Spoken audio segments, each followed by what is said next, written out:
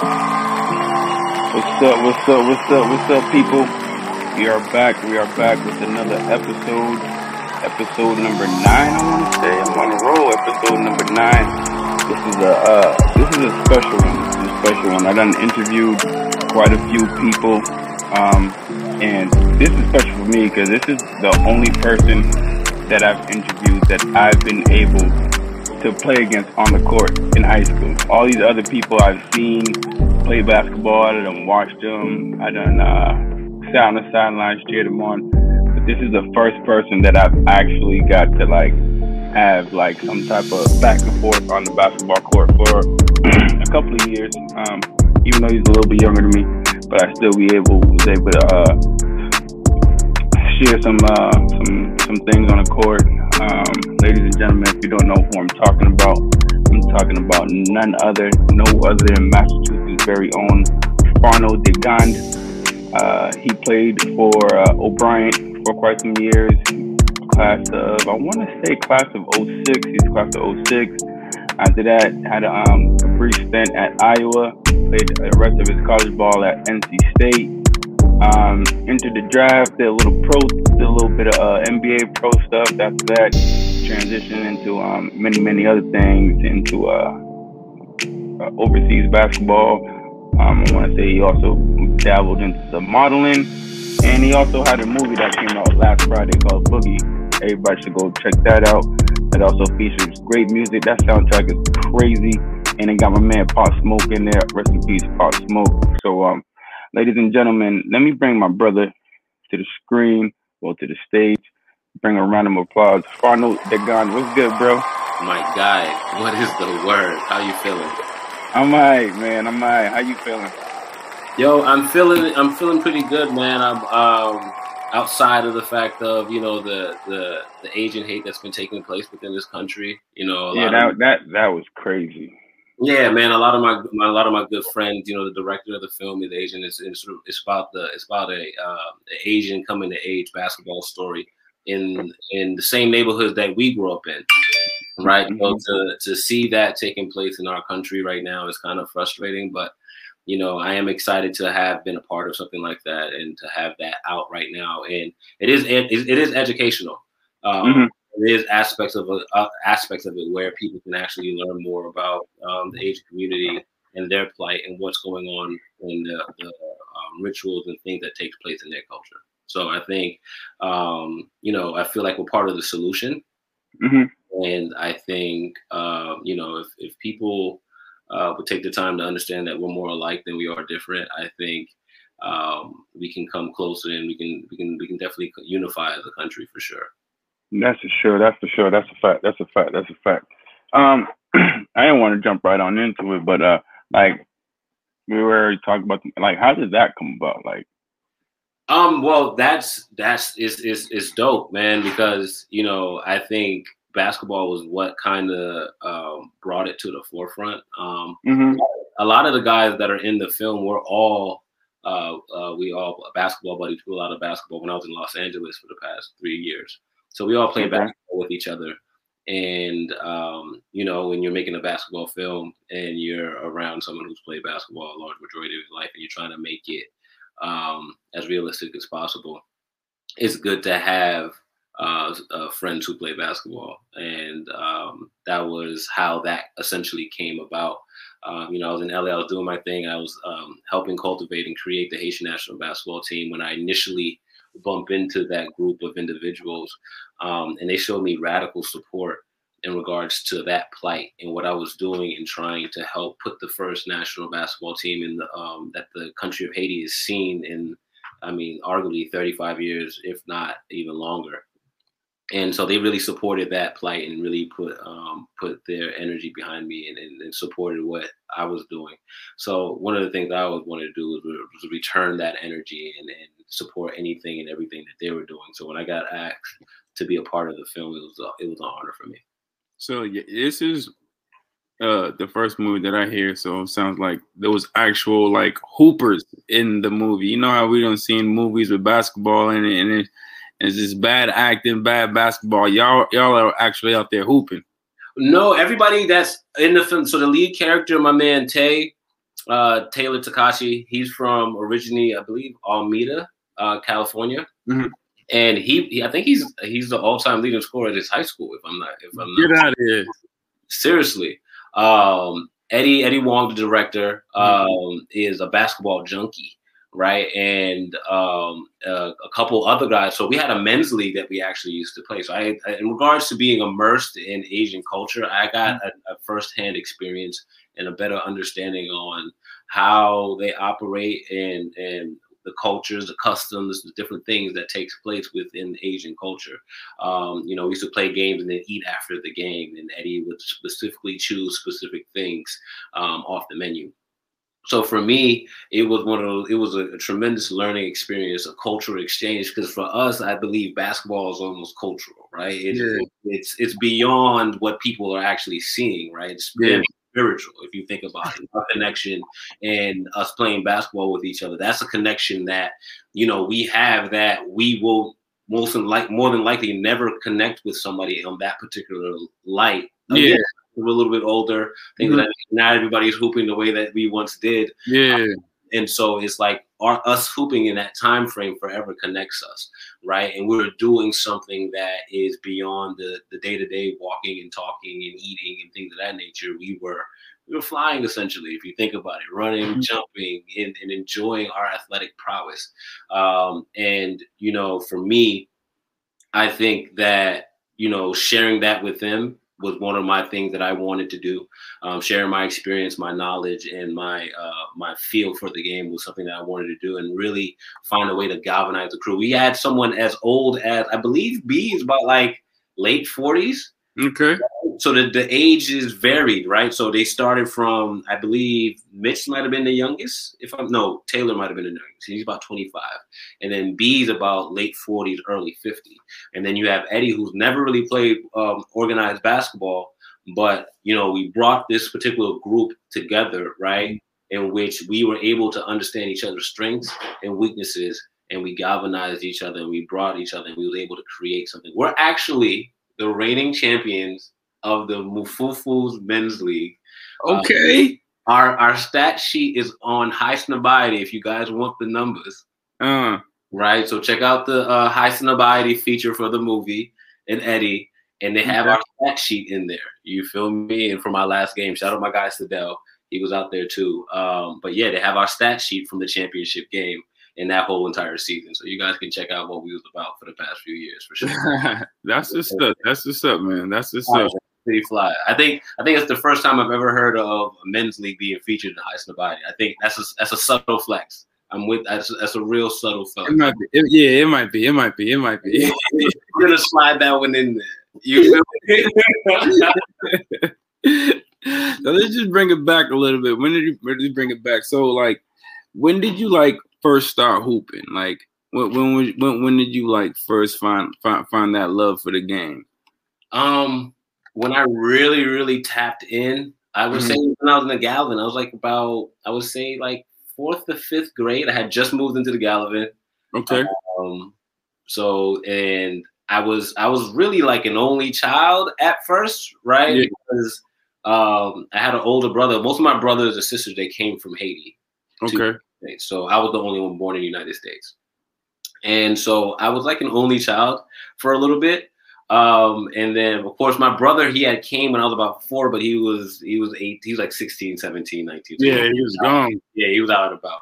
So I was, just doing my thing. And then I'll never forget Miss Tony, the neighborhood matriarch, right? You know how it is in the projects, right? Every neighborhood has a matriarch, a woman that takes the role of making sure that they guide us at least. Everybody's good.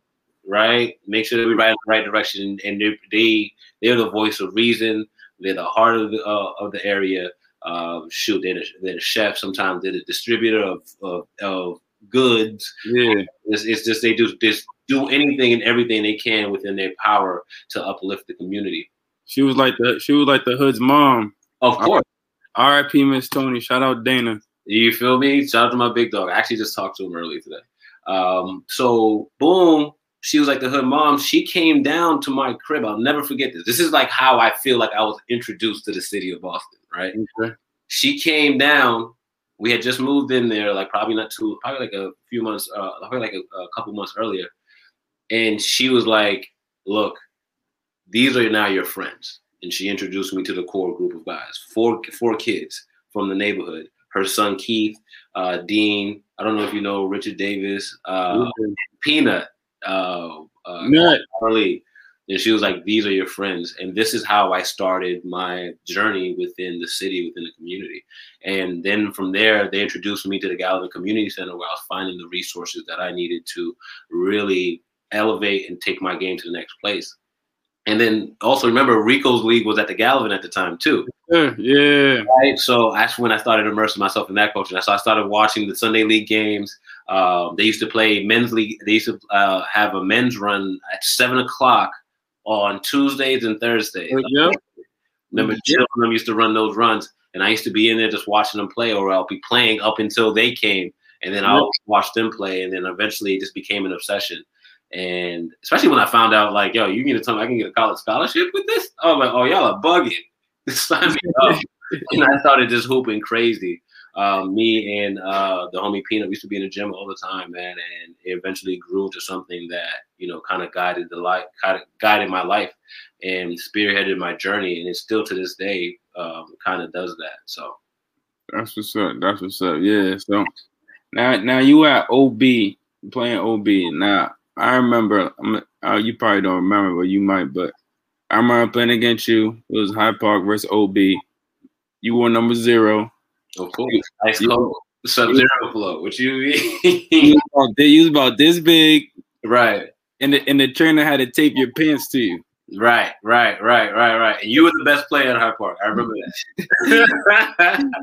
And thank you, dog. I be telling people I be getting buckets, but they don't want to believe me, though. Nah, you were definitely a point of interest. I want to say that was my freshman. You was in the 7th grade, and I was just like, "Yo, who is this dude?" And they were just like, "Yo, this dude is the truth." I'm just like, "Man, nah." And tip off went off, and you went 8. You probably gave us like 30 that game. That was my introduction to fun, and I'm just like, "Damn, like 7th grader giving us buckets like that." I mean, now I need to step my shit up, like. Now, the one thing I will say is I didn't play varsity to the 8th. So as much as I want to toot my own horn, it was 8th. And the thing about it is, especially Hyde Park, they let me play the whole game. So what they used to do is they'll off center it, right? Yeah. They'll be like, you can play the first half JV, and then you can play the second half varsity.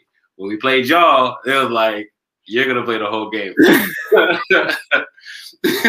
So that was like, and me, I was just hungry. Like I was like, yo, just point me at him. That's who's getting it, you know. And so it's like I would score 20 in the first half in JV, and then I'll go play varsity. Yeah. And on a decent, I'll score 10. But on a good night, I'll get 20, 30. And if I get to play the whole game, I was gonna get 20, 25. Yeah. So like, what was that drive like when you was at OB? Like, what made you like just keep striving? And then what made you like choose to head to Iowa? I know you had other offers on the table, but what made it like that choice to go there first? For me, it's crazy because I think a major driving force is how I was raised in my situation, right? And seeing what my mother was going through in order to take care and provide for all of us. So what she was able to eventually do, right, was able to send for the rest of my brothers and sister, right? So when my one brother came, and then my other brother came through his father through New Jersey, I believe, but then the other 3, she was able to pay for to get here, to accommodate, get the paperwork, all these different things. And she was consistently working, and she was consistently reminding me of what my reality was, right? Is like, yo, you don't have the luxury of getting lost in the sauce. You don't have the luxury of playing games. You have to maximize the opportunities that are in front of you. So for me, it was about maximizing opportunities, and you know, whatever I can do with whatever I had was to put my best foot forward to try to make sure I could maximize these opportunities and take myself to the next place. In regards to going to Iowa State, that was Will, man. Like, okay, all right. Like, I remember one of my coaches taking me to go see Will play at Eastie. And I was like, what is that? Like, like what is going on? Right? It's like, this dude is this next level. And, I think that's one of my biggest things too, right? I think in regards to Will and what he represented to the city and culture and a generation of hoopers in the city, I don't even think, and then Will gets I feel like Will got a lot of love. I don't think he gets enough love. He was it, right? I didn't look at NBA players, bro. I wasn't watching NBA. We didn't have cable. Like, I wasn't watching NBA, nothing like that. I was watching Will. Like, of course, Jordan played, and you watch Jordan play, but after watching Jordan get buckets every single weekend, it kind of gets like boring. Like, right? So it was like with Will, it was just different because his game was so creative. His game was so innovative, and he was having fun. He was a showman at the same time. Yeah, man. So I gravitated towards that a lot. And the guys from Mission took me in, man. They showed me a lot of love. They were like, yo, bro, you work out with us, play with us, right? And they gravitated towards a lot of things that I was doing, and that gave me more confidence, and that gave me more game, more understanding about subtle things or whatever. Just watching, right? Will, Stevie, watching them all do their thing. And so when I had an opportunity to kind of like follow in his footsteps in regards to going to Iowa State, I was like, hell yeah, I'm definitely going to do that. Because it just felt as if like the coaching staff and everybody on the team, it was a welcoming environment. And I knew, to have Will, like a big brother figure there, was going to be something that's going to be conducive to my game. I've always sought out prowess. I've always sought out intelligence. I've always sought out people who are credentialed and have merit in what they do, and I seek to learn from them. And Will was, in regards to basketball, Will was it. Like, I have an opportunity to learn from it. Like, I'm gonna be with it, and I'm gonna be close to it. And it was amazing, and it really worked out. To be honest with you, it was to the point to where I actually went to Iowa State, and they wanted to redshirt me because, of course, I was somewhat thin. Yeah. And by like a month or two into the whole process, they're like, "Can we actually take him off a redshirt?" Because I had the level of the development in my game, I had jumped so high. They were like, "Yo, we can actually utilize this guy at this particular point in time to actually help us win games." It was like a week or two too late. But in regards to what I learned from him, and then eventually I learned from Kurt. Kurt was there too, Kurt Stinson, from the Bronx, New York. And those combination of guys, right, their game just naturally permeated to my game, and they had me on one when I was coming out of Iowa State. Okay. So then you went transferred over to NC State, right? Yes. You did your thing over there. So how was that transition going from being redshirted over at Iowa to now actually getting some PT and over at NC State? Go ahead. Go ahead. No. I want you to finish the question. No. So do you think that redshirt year really helped you more, or would you think you would have developed more if you would have actually got some playing time and then transferred over? No, it worked out perfectly, to be honest with you. So I got to, remember, I graduated high school when I was 17 years old. So when I went to Iowa State, I was 17. They was like, bro, we can just grow this guy and let him grow up a little bit. So I had time to kind of like mature and develop physically, mentally, and spiritually and whatnot. And then when I went at North Carolina State, the thing about it was I was starting, right? I was a starting point guard. We were actually ranked, I believe, 23 in the country. And we were actually slated to do extraordinarily great things. And we ended up winning the Old Spice Classic. We beat Villanova in the championship for the Old Spice Classic. This is when they had Corey Fisher, Scotty Reynolds, that crew. So we were well on our way to being a national powerhouse, right? And I tore my ACL when we were playing against Cincinnati. So in regards to the game plan and the execution of the game plan, it was executed and it was well on its way. It was just an unforeseen circumstance of an injury that just got in the way, and there was nothing anybody could do about that. Okay. But you did graduate though. Oh, of course. Yeah, dude. I bounced back. I came back off the injury. I got my starting job back. And I was performing well. I'm not gonna lie to you, I had a rough patch in the beginning of my senior year. I was kind of burnt out in regards to schooling and stuff like that. So I'm not gonna act like it was some type of saint like I did. You know what I mean? But I bounced back from that, and I remember coming back and we played Marquette, and that's this team that had Jimmy Butler on it. And they implemented me back into the game. I got back into the fold after in that game. They put me in the second half, and we came back and we won. And that kind of reignited the attention that I was getting to the point to where after we beat Duke, so we beat Duke by 20. Who was on that Duke team? It was Shire, Nolan Smith, and Kyle Singler. This is the year that they won the national championship. Okay. So we beat them by 20, and I'll never forget them reaching out to me talking about, the Phoenix Suns are calling. I forgot what other teams were calling. I think Indiana was one of the teams. So my initial sophomore year, right? Already was Indiana. I was on Indiana Pacers radar, or whatnot. And when I was gonna leave after that year to go to the draft. So when I tore my ACL, that was the part because I knew that. Yeah. So when that happened, I was like, come on. But then, right, I get to my senior season, boom, Phoenix, whatever, blah, blah, my stock going back up, and then I take ACL again. And I'm just, so it was one of those things where I had a tumultuous experience in college, but in regards to game plan and my opportunities being there, over there,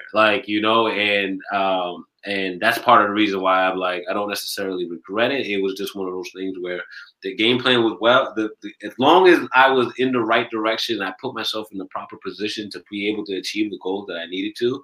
I'm okay with that. And then not only that, you got to think about it. I'm competing against the best competition there is in the country at the time. I'm playing against Steph Curry, Ty Lawson, Tyrese Rice, Iman Shumpert, Grievous Vasquez, Tony Douglas.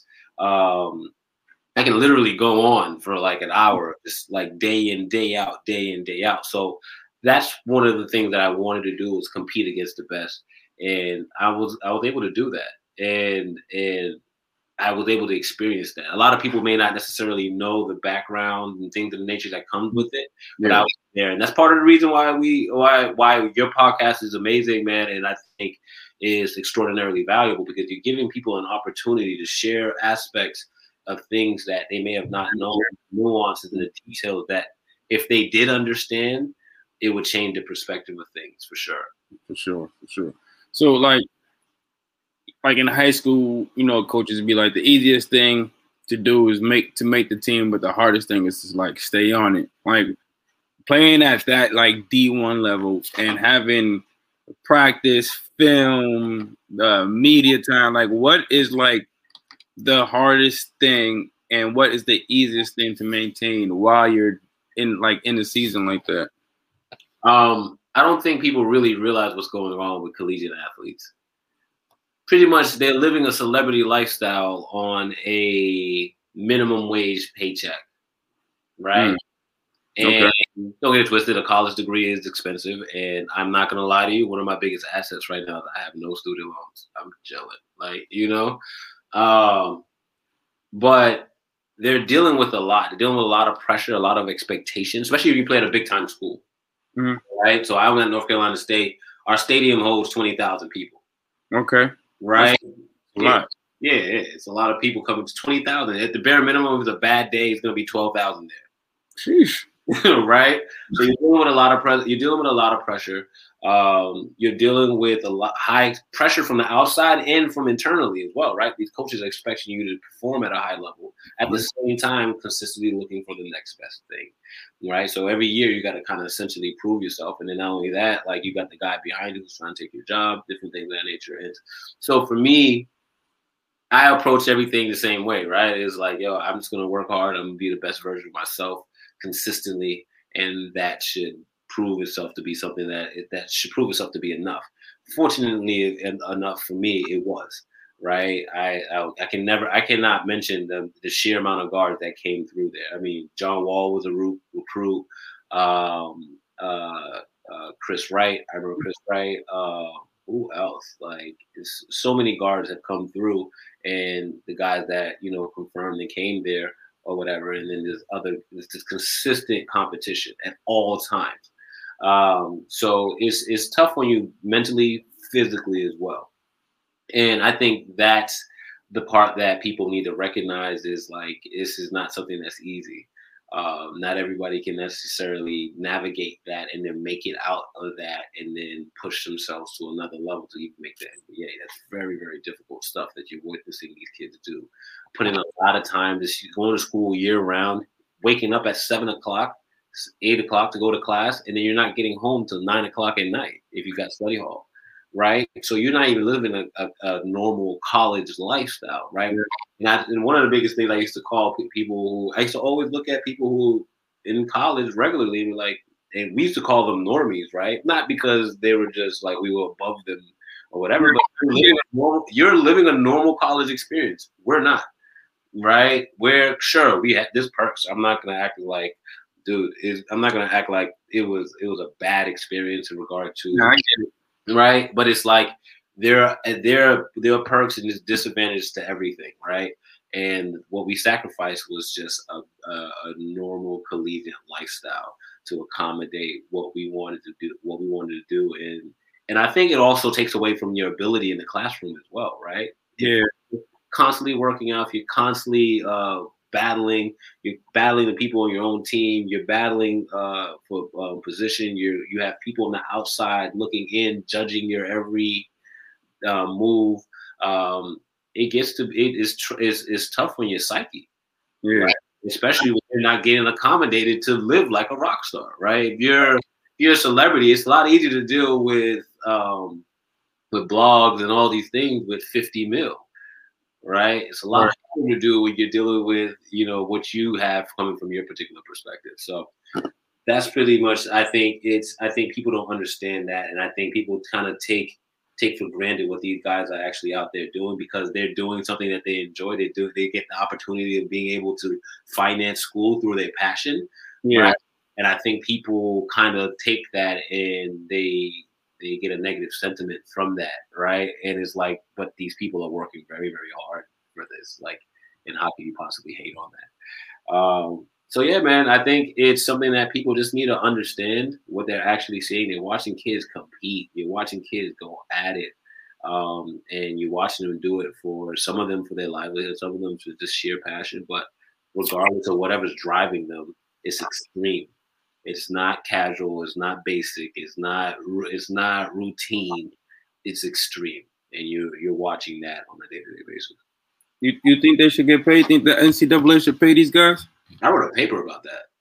I used to my papers were where I voiced my truth. I was letting them know about themselves in my papers. Like, y'all think I don't see y'all? Watch this. But hell yeah, dude. Let me break it down to you, right? Now we're talking about the things I want to talk about, Foss. You're in my bag. Now this is what I'm talking about. I looked up one time, right? There was a thing that said the value of an NC State basketball player, not even UNC or Duke or anything like that, to the university is $500,000 per player. Sheesh. 500 bands, bro. Now, one player. Huh? One player. One player. That's the value. You got to remember, basketball, football pays for a majority of the athletic department. Not tennis ain't the one cutting the checks. You feel me? Basketball and football are the ones cutting the checks for most of the athletic programs in these universities. So not only are we working our ass off just to get to our particular goals, we're also shouldering the loads of the things and everything else people are seeing, right? But yes, $500,000. I think we deserve, I think 10, 20, 30, 40, 50,000 would change the lives of a majority of these kids, right? Who are putting in overtime. I just told you from 7 to 9. That's the vibe. There's no way. So a normal college student has an opportunity, if they're not in between class, to make the money back that in regards to that time that they have allotted. And if they're fortunate enough to have their parents take care of school for them, right? They can just live. And so they go to school 3 hours a day and they're just chilling afterwards. Like, they're just kicking it. Life's good. Fantastic. you know? So for the amount of work, the amount of pressure that are on these kids, the amount of social ridicule that they put in these kids too, right? And judgment that they put in. And you also got to think about media. ESPN. Be cutting checks. Everybody's eating. Why can't the talent eat? Because last time I checked, talent is king. Am I correct? Right? So this is your show, Foss. You're the talent, right? Yeah. You're a king, right? Yeah. So it's the thing that people are watching that's king, right? And you're trying to tell me that you don't have to pay them because you're giving them a degree, which has value, right? Nobody is denying the value, but it's in regards to the value that this person is bringing to the school, it's pennies to the dollar. So all right. You said each player is an estimated value of $500,000, right? 500 man. So I just threw $50,000 is tuition for the year, right? Now, granted, like in totality, if you probably like 125 in totality, you can round up anywhere from 125 to 160. Okay. That's in totality 4 years, right? Oh, wait a minute. He said 120. That 120 that's all 4 years. Right. So imagine if you got a scholarship to BC. What's BC? What's the price to go to BC at this particular point? 60 bands? Yeah, so it's about 60,000 to go to BC right now, right? So a BC scholarship is probably worth about 240 bands. Even still, you take that 240. Nah, I like that 180. Let's take that 180 out of that 500. Out of that 500 bands, you still got money to play with. Yes. You give the kid 30 just for the season, and he's good. And if you give it now, you give him 30, right? Because we had to learn. So we took media training. We had to take training in regards to how to deal with females and things like that. This is why I'm not out here popping bottles and buying drinks because I'm not going out like that. Do you feel me? They can keep it. You feel me? You give them the 30 bands on the back end of a financial literacy course. Now he's making bands. Now he's making some money. Now he can change the people in his life.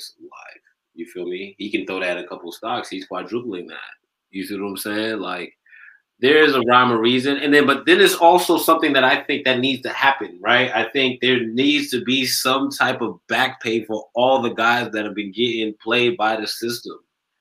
I didn't forget about them, and I'm not going to forget about them. You see what I'm saying? Yeah.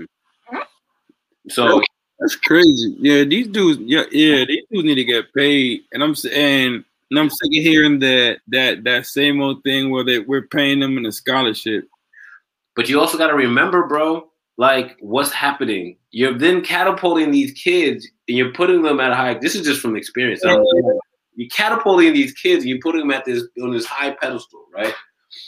And then now these kids, if the kids stay in the neighborhood, right? Just put it like that. Now these kids, right? It is value and then there's also a downside to it, right? You put them on this pedestal, you're bigging these kids up, you're giving them all this attention, you're doing all these things for them, and then you just pull the rug from up underneath them when they finish college, right? If they don't make it to the NBA, right? Mm-hmm. So now you set this image of these people this high, where because I've learned both sides, right? Where there are people that will want to take that down. Yeah. Right? So you're setting this kid up for failure to a certain extent. Yeah. You see what I'm saying? Granted, if the kid's aware and knows what's going on, right? But a lot of the kids are coming from our communities. They're not aware of what's going on, right? They're just like, yo, I'm trying to get overseas, whatever, blah, blah. But you took up so much time of this kid's life, right? And the kid didn't have time to invest or explore other ideas or other situations. And now that person doesn't necessarily quite understand what normal life is like or what options they have or how to develop themselves, right? So there's so much that goes into it where it's like, yo, dude, if you just gave the guy some bread to take care of himself, right, he can at least come out. he'll have a couple of dollars in terms of just cash saved up for himself, right? If they're smart. And then they can at least learn and they can figure it out, but not just pull the rug from underneath someone and be like, all right, go figure it out. You're out there. You see what I'm saying? Yeah. So how do you feel about this whole like G League and overtime starting these like get the money? Let's get to it. Let's get this. Go get paid. Let's get this money, bro. I'm with it. If the kid can, they should. You know, I think there was an example. Been a couple of examples that what happened if you go to college. You know, it's like, yo, fam, if you can go to G League, dude, with this spread, like especially now with that starter league, right? They're giving 240, 500, like even 100 something bands to go and be bred for the NBA. What? There's nothing else to do. Like, what do you mean college? What is college to me? Right? Like, why am I going to college? I go to college while I'm in the league. Yeah, well, yeah. I was about to say college is over there, and if not, you can go overseas and still make your money, and then come back home and get your doctorate or whatever the case may be. You see what I'm saying, bro? So I'm all the way with that. I'm all the way with that. That's what's up. All right. So speaking about the league, you done transitioned, did your 4 years, done graduated, so now you enter the draft. So how would you? I don't spoke to Gurley. I don't spoke to radio. How was your draft experience? Was you got flued out? I'm gonna tell you what. Let me tell you what actually happened. This is where the story has. We have some more fun with the story. I'm in crutches. Oh, I tore my ACL at the end of So I tore my ACL after the season was over. Damn. I'm in crutches, and I'm sitting here watching this shit. No, you good. I'm sitting here watching the situation or whatever, and I'm just like taking it in. Like, you know what I mean? Not to say that I was necessarily feeling like I was going to be a draft pick or anything like that, right? I knew I was going to be in the mix. I was going to be able to prove myself. And that's the part that hurt me most, was not being able to go prove myself on that particular play. So that's the part that bothered me the most, and it rubbed me the wrong way. So, but yeah, I was in crutches. I was in North Carolina. I was getting ready to go through a second rehab. But the fascinating part, right, is I go through that and I come back home. I'm home for a year. I needed some time off, just to mentally regroup. I take that time off and I'm like, all right, cool. Let me get back into the mix. I get back into the mix. I go to North Carolina. I train, and I go to a Euro camp. I flop, right? And I was just like, because I tore my ACL. It took me some time. I was working out 3 days a week. 3 times a day while I was in North Carolina. So I went back to North Carolina. I didn't go back to North Carolina State. I went to North Carolina Central. And that's how North Carolina became my HBCU. And, I just flopped. And I'm like, man, it might be really over for me. And that's when Gurley hits me up. He's like, yo, bro, where you at? The Celtics is looking for you, B. Like, yo, where you at with it? And I was at the crib just downtrodden, like, oh, man, is this really real?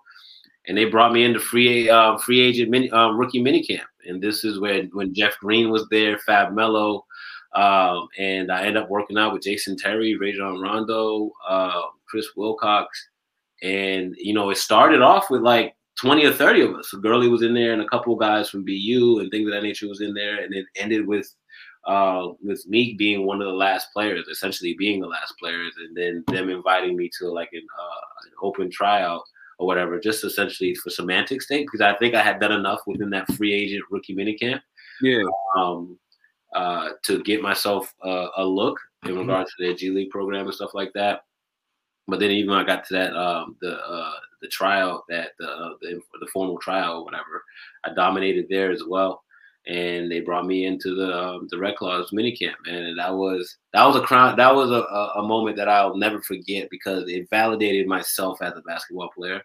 At the time, I didn't necessarily feel like I reached my potential as a basketball player in North Carolina, but to be able to go against the likes of Rajon Rondo, Jason Terry, and to be giving them the work, you feel me? Now I'm pretty sure Rondo was on his off. It was like you're pretty sure he wasn't going crazy like that or whatever. But it felt good to be able to compete against those guys, to perform against those guys. I'll never forget. I blocked Fab Melo shot, right? I came off the weak side. I just punched it, right? And I'm like, yo, I couldn't stop smiling. because I was like, oh, this is what it was about for me, being able to compete on this stage, on an NBA court, you know, that's more space, which is more conducive to someone's game like myself. Like, yeah. I'm glad that we're here and we're talking about this. I can't play in none of these men's leagues that are being played on elementary school gyms. Yeah, you need space. Right. It only benefits smaller people. So people like myself, the big boys, are the ones who are taking a disadvantage, who had a disadvantage. So I never liked that. But playing on the NBA court, man, it was ideal for my skill set, and ideal for what I brought to the table, and I was able to really show people what I was capable of doing. That's what's up, bro. That's definitely what's up, and I'm just glad that you like even giving me the time right now to even break bread and sit down and chop it up, and then just I just want to appreciate you like now. You know what I mean? I much appreciate this for real. I appreciate it, man. Yo, dude, I remember seeing you, and don't mind, they gave me this at the office. I got this new office space down in Boylston, so they gave me this as a welcoming gift today. So don't mind the blow pop. Nice, it's cool. I am a responsible adult. But no, I remember seeing you at Mattapan House of Pizza. Mm-hmm. And you remember me being on the phone. I was locked in at that particular point in time or whatever. But I think a lot of things that people are going to now see and things that I'm kind of like segueing into, I was working on then.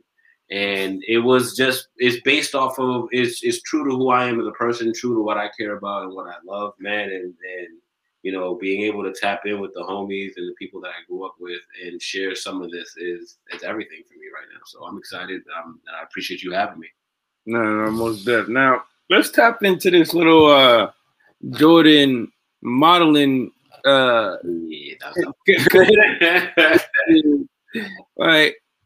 people really be thinking I'll be lying when I be like, and I tell people I know people.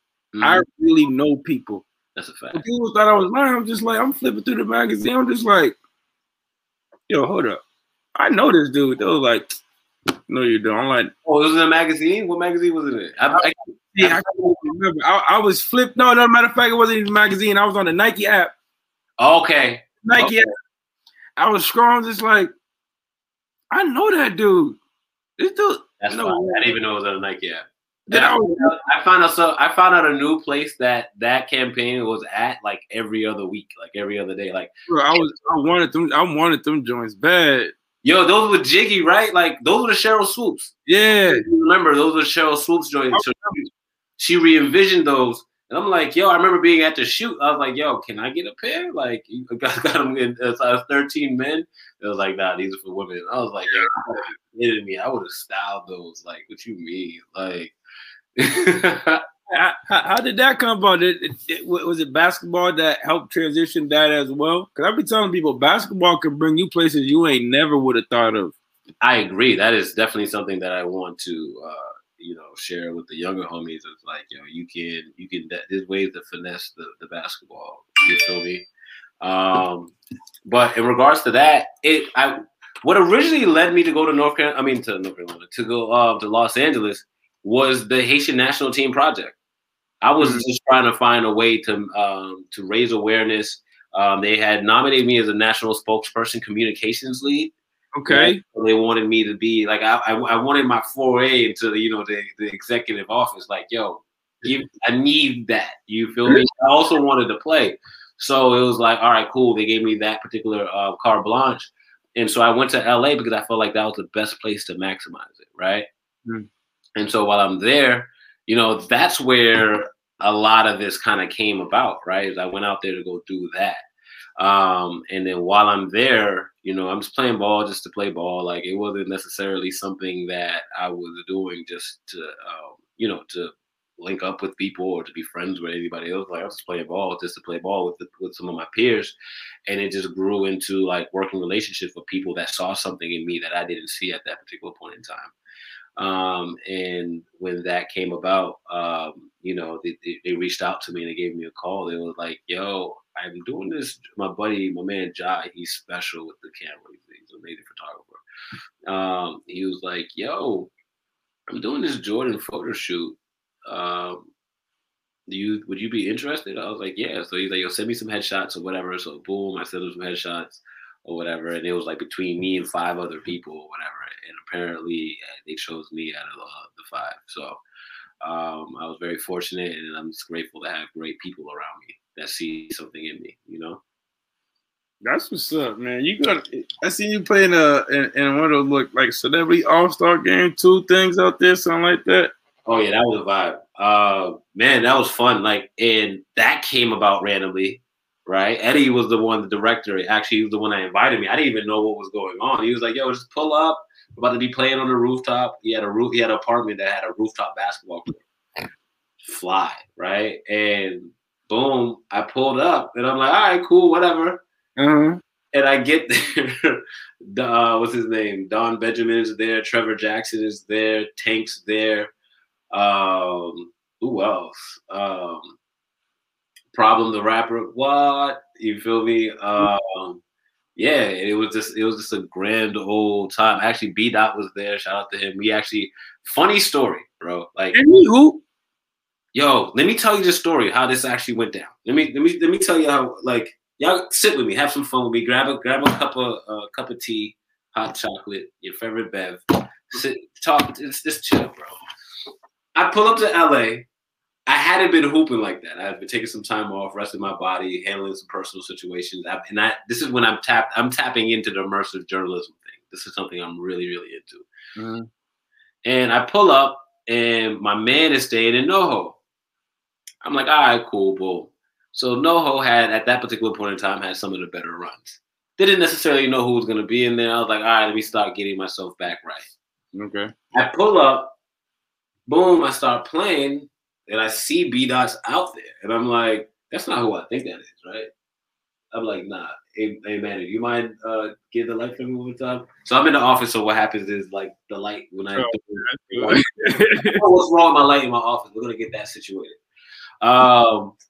But yeah, so yeah, boom, I pull up, I'm playing, and I'm vaguely recognizable, but I don't necessarily know who he is. But I give him a stare, and I was like, yo, I'm about to come at you, right? Yeah, I hadn't been in the gym a little bit. I'm coming at you. And, you know, we did our thing a little bit. He definitely got the better of me. I'm not even gonna lie to you. He definitely got the better of me the first time. And, you know, he hit like a game winner walk-off sides. He's actually the first person I've actually saw doing the sidestep tray ball. It's like some innovative type stuff. You know, he's legit. Like, and he actually played, I think he played overseas and things of that nature. So he has a basketball background. Okay. So I pull up to the celebrity game, and B-Dot's there. And I give him a stare down. I'm like, oh yeah. And there's a crowd. I'm coming at your neck this time, fam. Okay. And I had been in the gym. I've been working out. I'm like, no. We're not doing that in front of a crowd. Now this is and then come to find out he was on my team. Right. And so then we went ham together, and it was just dope. It created some dope content. We was wiping dudes. It was killing dudes. It was crazy. So yeah, man, that was super fun, man. I'll never forget that experience. That's dope right there. That's definitely dope, man. So you did that, and then so I seen the national Haitian basketball team, the FIBA thing. How did that go? I know I seen you had a couple Boston dudes. You have my man Bronx on there. Pierre, I think Pierre hooped with y'all too. I think was on that team as well. So the thing about that particular team, I think that team was like a year or two, right? A year or two beforehand. That was like in 2016, 2015, no, 2016, I believe.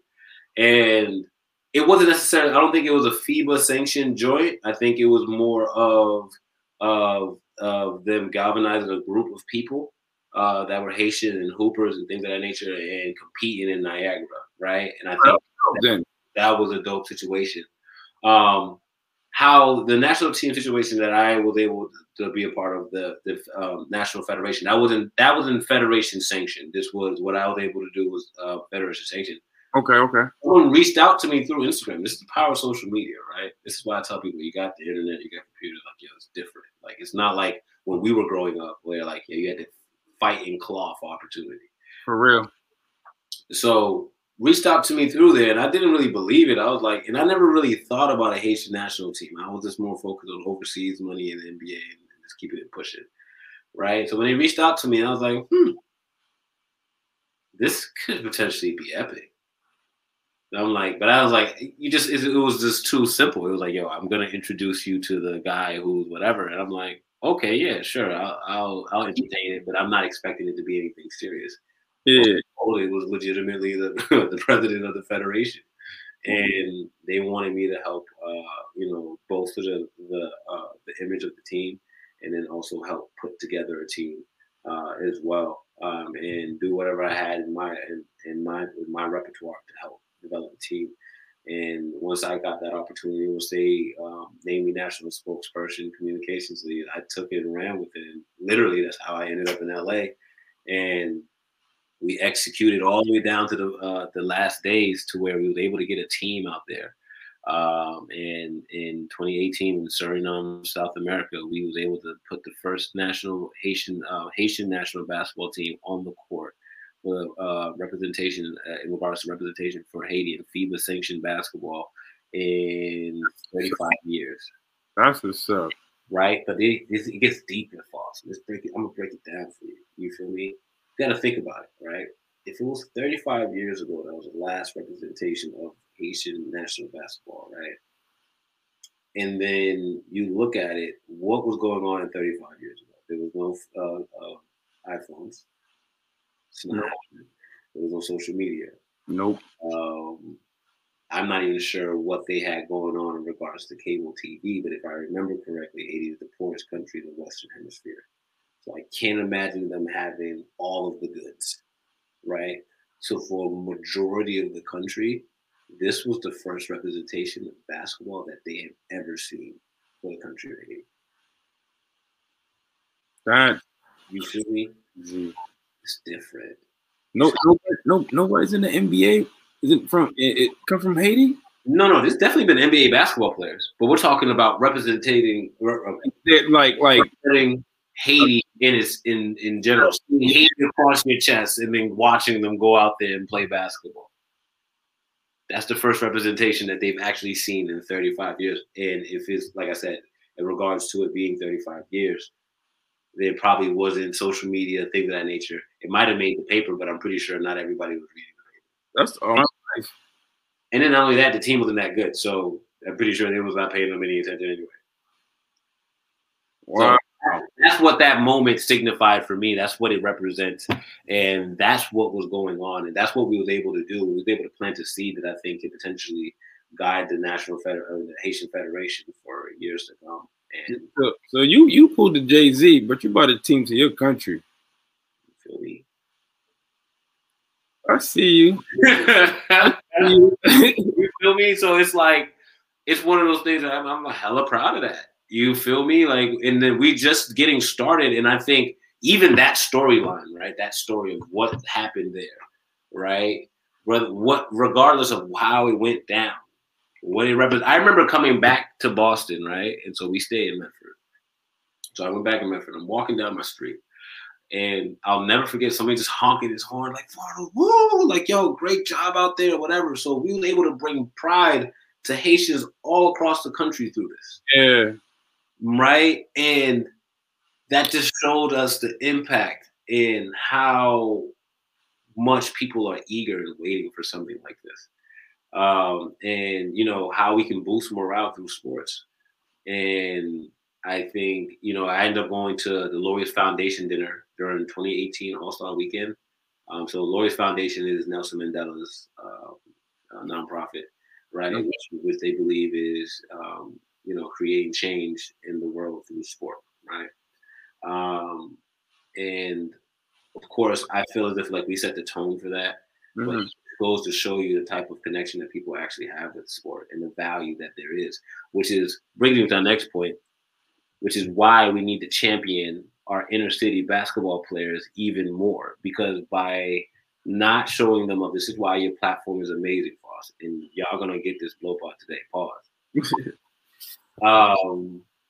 This is why this platform is important, because you got to remember, athletes are the amount of work that they put in, especially in high school, right? There's a lot of high school talent, right, that I see in the city that don't get the respect that they deserve, right? And I'm like, this doesn't make sense, because these are the first enterprising individuals within the school system. This is the first wave of talent that is that's demonstrated talent beyond the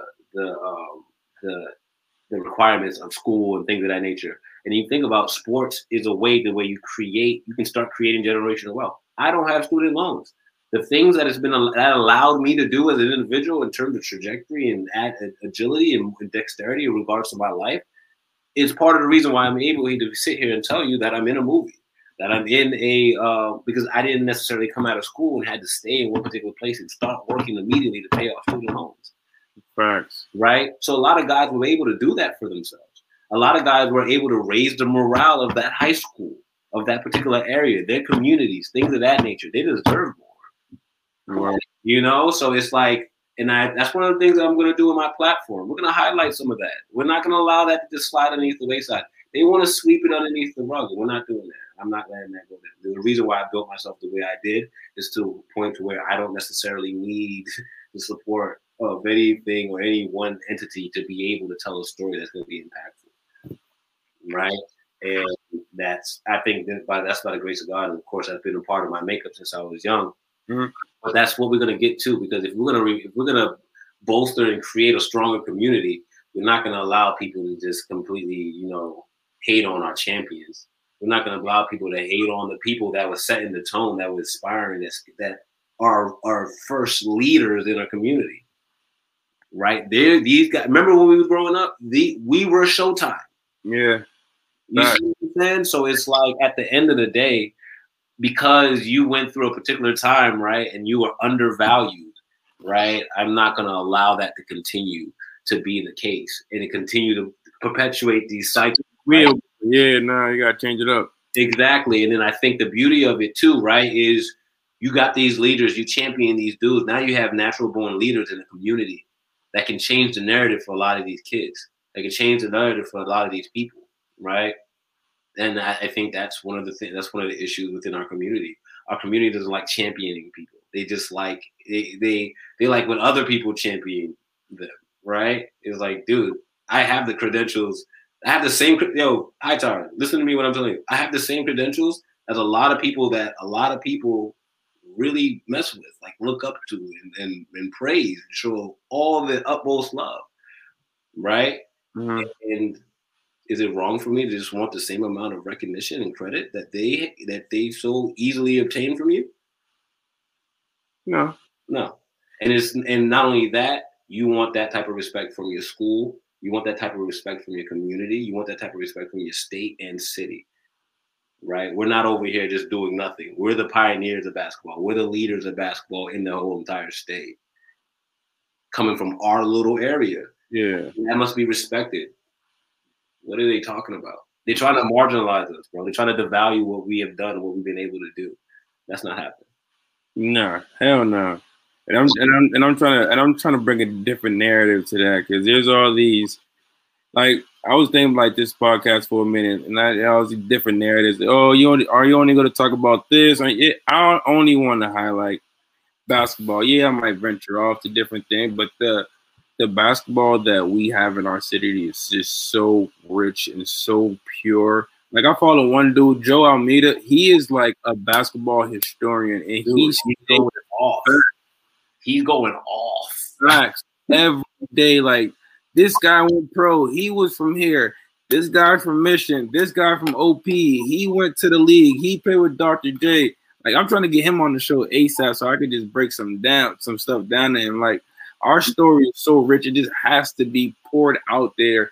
And why not with a podcast? So I'm just like, I hope other people from other states starts to tapping in or whatever the case may be. But I feel like our story needs to be heard and it needs to be out there. Well, underserved by the city. Yeah. They're not taking care of us the way they should be taking care of us. They're not showing us love the way that they should be showing us love. You see what I'm saying? It's one of the things where, not to say that I haven't received love. I've received ample amounts of love and things like that. But at the same time, I also, I was raised off the love of the city. You feel me? Like, and that is part of my makeup as an individual.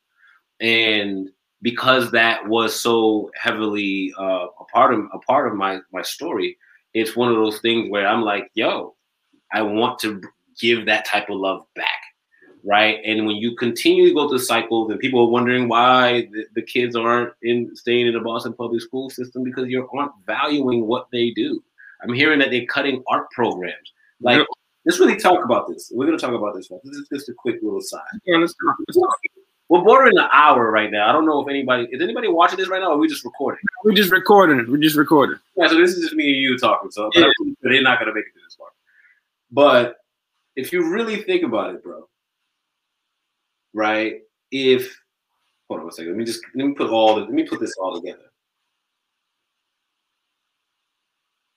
In regards to, like, we talked about the value, right? We talked about the value of a basketball player. We talked about all these different things. You think about what the school system has given back to these basketball players that are lighting up. Like, you think about something, huh? They're lighting up the charts. You see what I'm saying? And so you're not putting energy. You're cutting the art programs, right? You cut the art programs. What are we naturally inclined to do as coming from our community? What are the first things that we know how to do very well? Sing, dance, rap, play basketball, all these different things. Right? Yeah. So why would you cut something that these kids can use to build themselves up by themselves without your help? Why not fan that fire? Like, yo, you know what? Yeah, sure. Yeah, sure. Boom. Yeah, we got to do all these things. But first things first, these kids' natural gifts and talents can be their moneymaker. And in 2021, where there's more realms to make money off singing, personality, artistic. Now you're cutting the art program. Oh yeah. You're doing this on purpose. All right. You know, and then you think about that perspective, right? So then you're not putting money into the sporting programs. So you don't want these kids to develop the natural ability that they already have, right? You just heard what I just said. The value of a collegiate basketball player is, right? So you mean to tell me you don't want to develop kids that are worth over $500,000? You don't. That's what you don't want to do within the Boston public school system, because you don't see the value in that. That doesn't matter. It's crazy. That's crazy. Yeah, this is what I'm trying to tell you. And this is how I see it, Foss. Right? This is how I'm seeing this. I'm like, yo, these dudes are trying to play us. They think I don't know what's going on. And fortunately enough for me, I was able to navigate. I had a strong enough infrastructure, and I had enough game to where I can challenge that notion. I can break through these barriers. But these kids, especially with the amount of comfort that they have, it's not a struggle season as it was for us. Like, it's like, no, these kids they have internet, they have all these things. They're entertained. They're good, right? But they don't necessarily know the amount of work and energy and what's actually out there to obtain, right? The difference between now and then is that, yo, it's not that there isn't enough information. It's too much information. So they're like, yo, you need to be able to be guided in a particular direction. You need people that know what they're doing. You need people that have gone through the path to guide these kids in the right direction, or else they can easily fall by the wayside. But yeah, bro, and that's actually part of what my nonprofit is about, bro. My nonprofit is about amplifying and developing these kids in that particular way. It's called the Actionnaire Institute. And, you know, it's a play on a Haitian term, the actionnaire necessarily. It talks about how, you know, someone who aspires to be, you know, someone who's making power moves, who wants to be in a particular position of a success. But to me, it's a play on words in regards to, but to me, it means actionnaire, being rich in action, being rich in going towards your goal and taking the steps that's necessary, brick by brick. And I think the more and more you do that, the more and more you find yourself in a better position to achieve your goals. Because there's more out there than people actually believe. And I think the more that we actually obtain as a group, right, as a group, not individually, right? Like, I got a lot of love, like I said, but it wasn't necessarily about me getting a lot of love. It was about all of us getting love. Everybody getting love. Yeah, and if everybody get love, then we come together. All of a sudden, we're a lot stronger. We can handle a lot more things. For sure. Unfortunately, we don't do that. So when everybody watches the city crumble around us, they see gentrification happening. It's not because necessarily these people are coming in to take it. It's because inflation. Most people don't understand the concept of inflation until they're like 28, 29, 30, which means the value of things are going up at all times. There's never a moment where this is worth the same as it was worth yesterday. 4 years ago, for real. You know what I'm saying? The value of money diminishes as time goes on. Mm-hmm. Right? So when you're not investing in these particular situations, you're not investing in each other, you're not building each other up, everybody can't afford the rent because of inflation. And then you had the internet come through, create an economy, which means more money is circulating through the economy. When there's more money circulating through the economy, that means the value of money is worth less. Mm-hmm. So there's more money on this earth now than there's ever been. Word. You feel me? So the value of money is worth less than it is now, right? So $1 million in '95 is like $250,000. It's really not worth much. It's not that it's not worth much, but it's it's worth a lot less. Exactly. There's a lot more millionaires out here than there was in 1995. So like it's these concepts that people will need to break through, but that's next level, right? You have to be able to get past the first steps, and I think the city is setting us up not to be able to get past the first step. Just in Newton alone, I think it was last year, just in the city of Newton where I work at, is home of over 1,200 multi-million-dollar like homes. Oh yeah, bro. Newton, they got to figure it out. You know, there's a lot going on out there, man. But yeah, that's what I'm saying, bro. It's like it's out there. We can do it. Because I live out there, man. It's just about recognizing what's happening to us, who and where is happening. There's no reason Boston should be in the state that it's in right now. There's no reason. It's a travesty. But I've been thinking, you know how like all these Boston public schools is just like closing and condensing and doing that. I think there should be like 4 or 5 powerhouse high schools in the city, and those are our schools that represent us. Right. There shouldn't be like 3 high schools down the street from each other with 100 kids in this building, 100 kids in that building. Like, well, that's not making sense to me. You know what? The more and more we go into this, the more and more I'm going to sound like a conspiracy theorist. All right. I'm gonna slow down. You know, I'm gonna pick and choose my battle. I feel like we've had a wonderful interview thus far.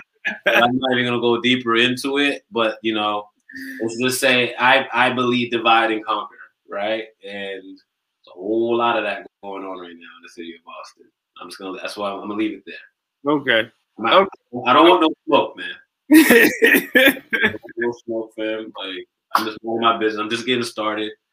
And we're gonna leave it at that. Yeah, we won't touch that one. We'll say that one so when we pull up on each other personally. Yeah. We're gonna break it down. We're gonna figure it out though. We'll talk that one. So let people know where they can find your where they can find your nonprofit, or when's the next time that we can see you doing some training on the court or your guest speaking or anything like that.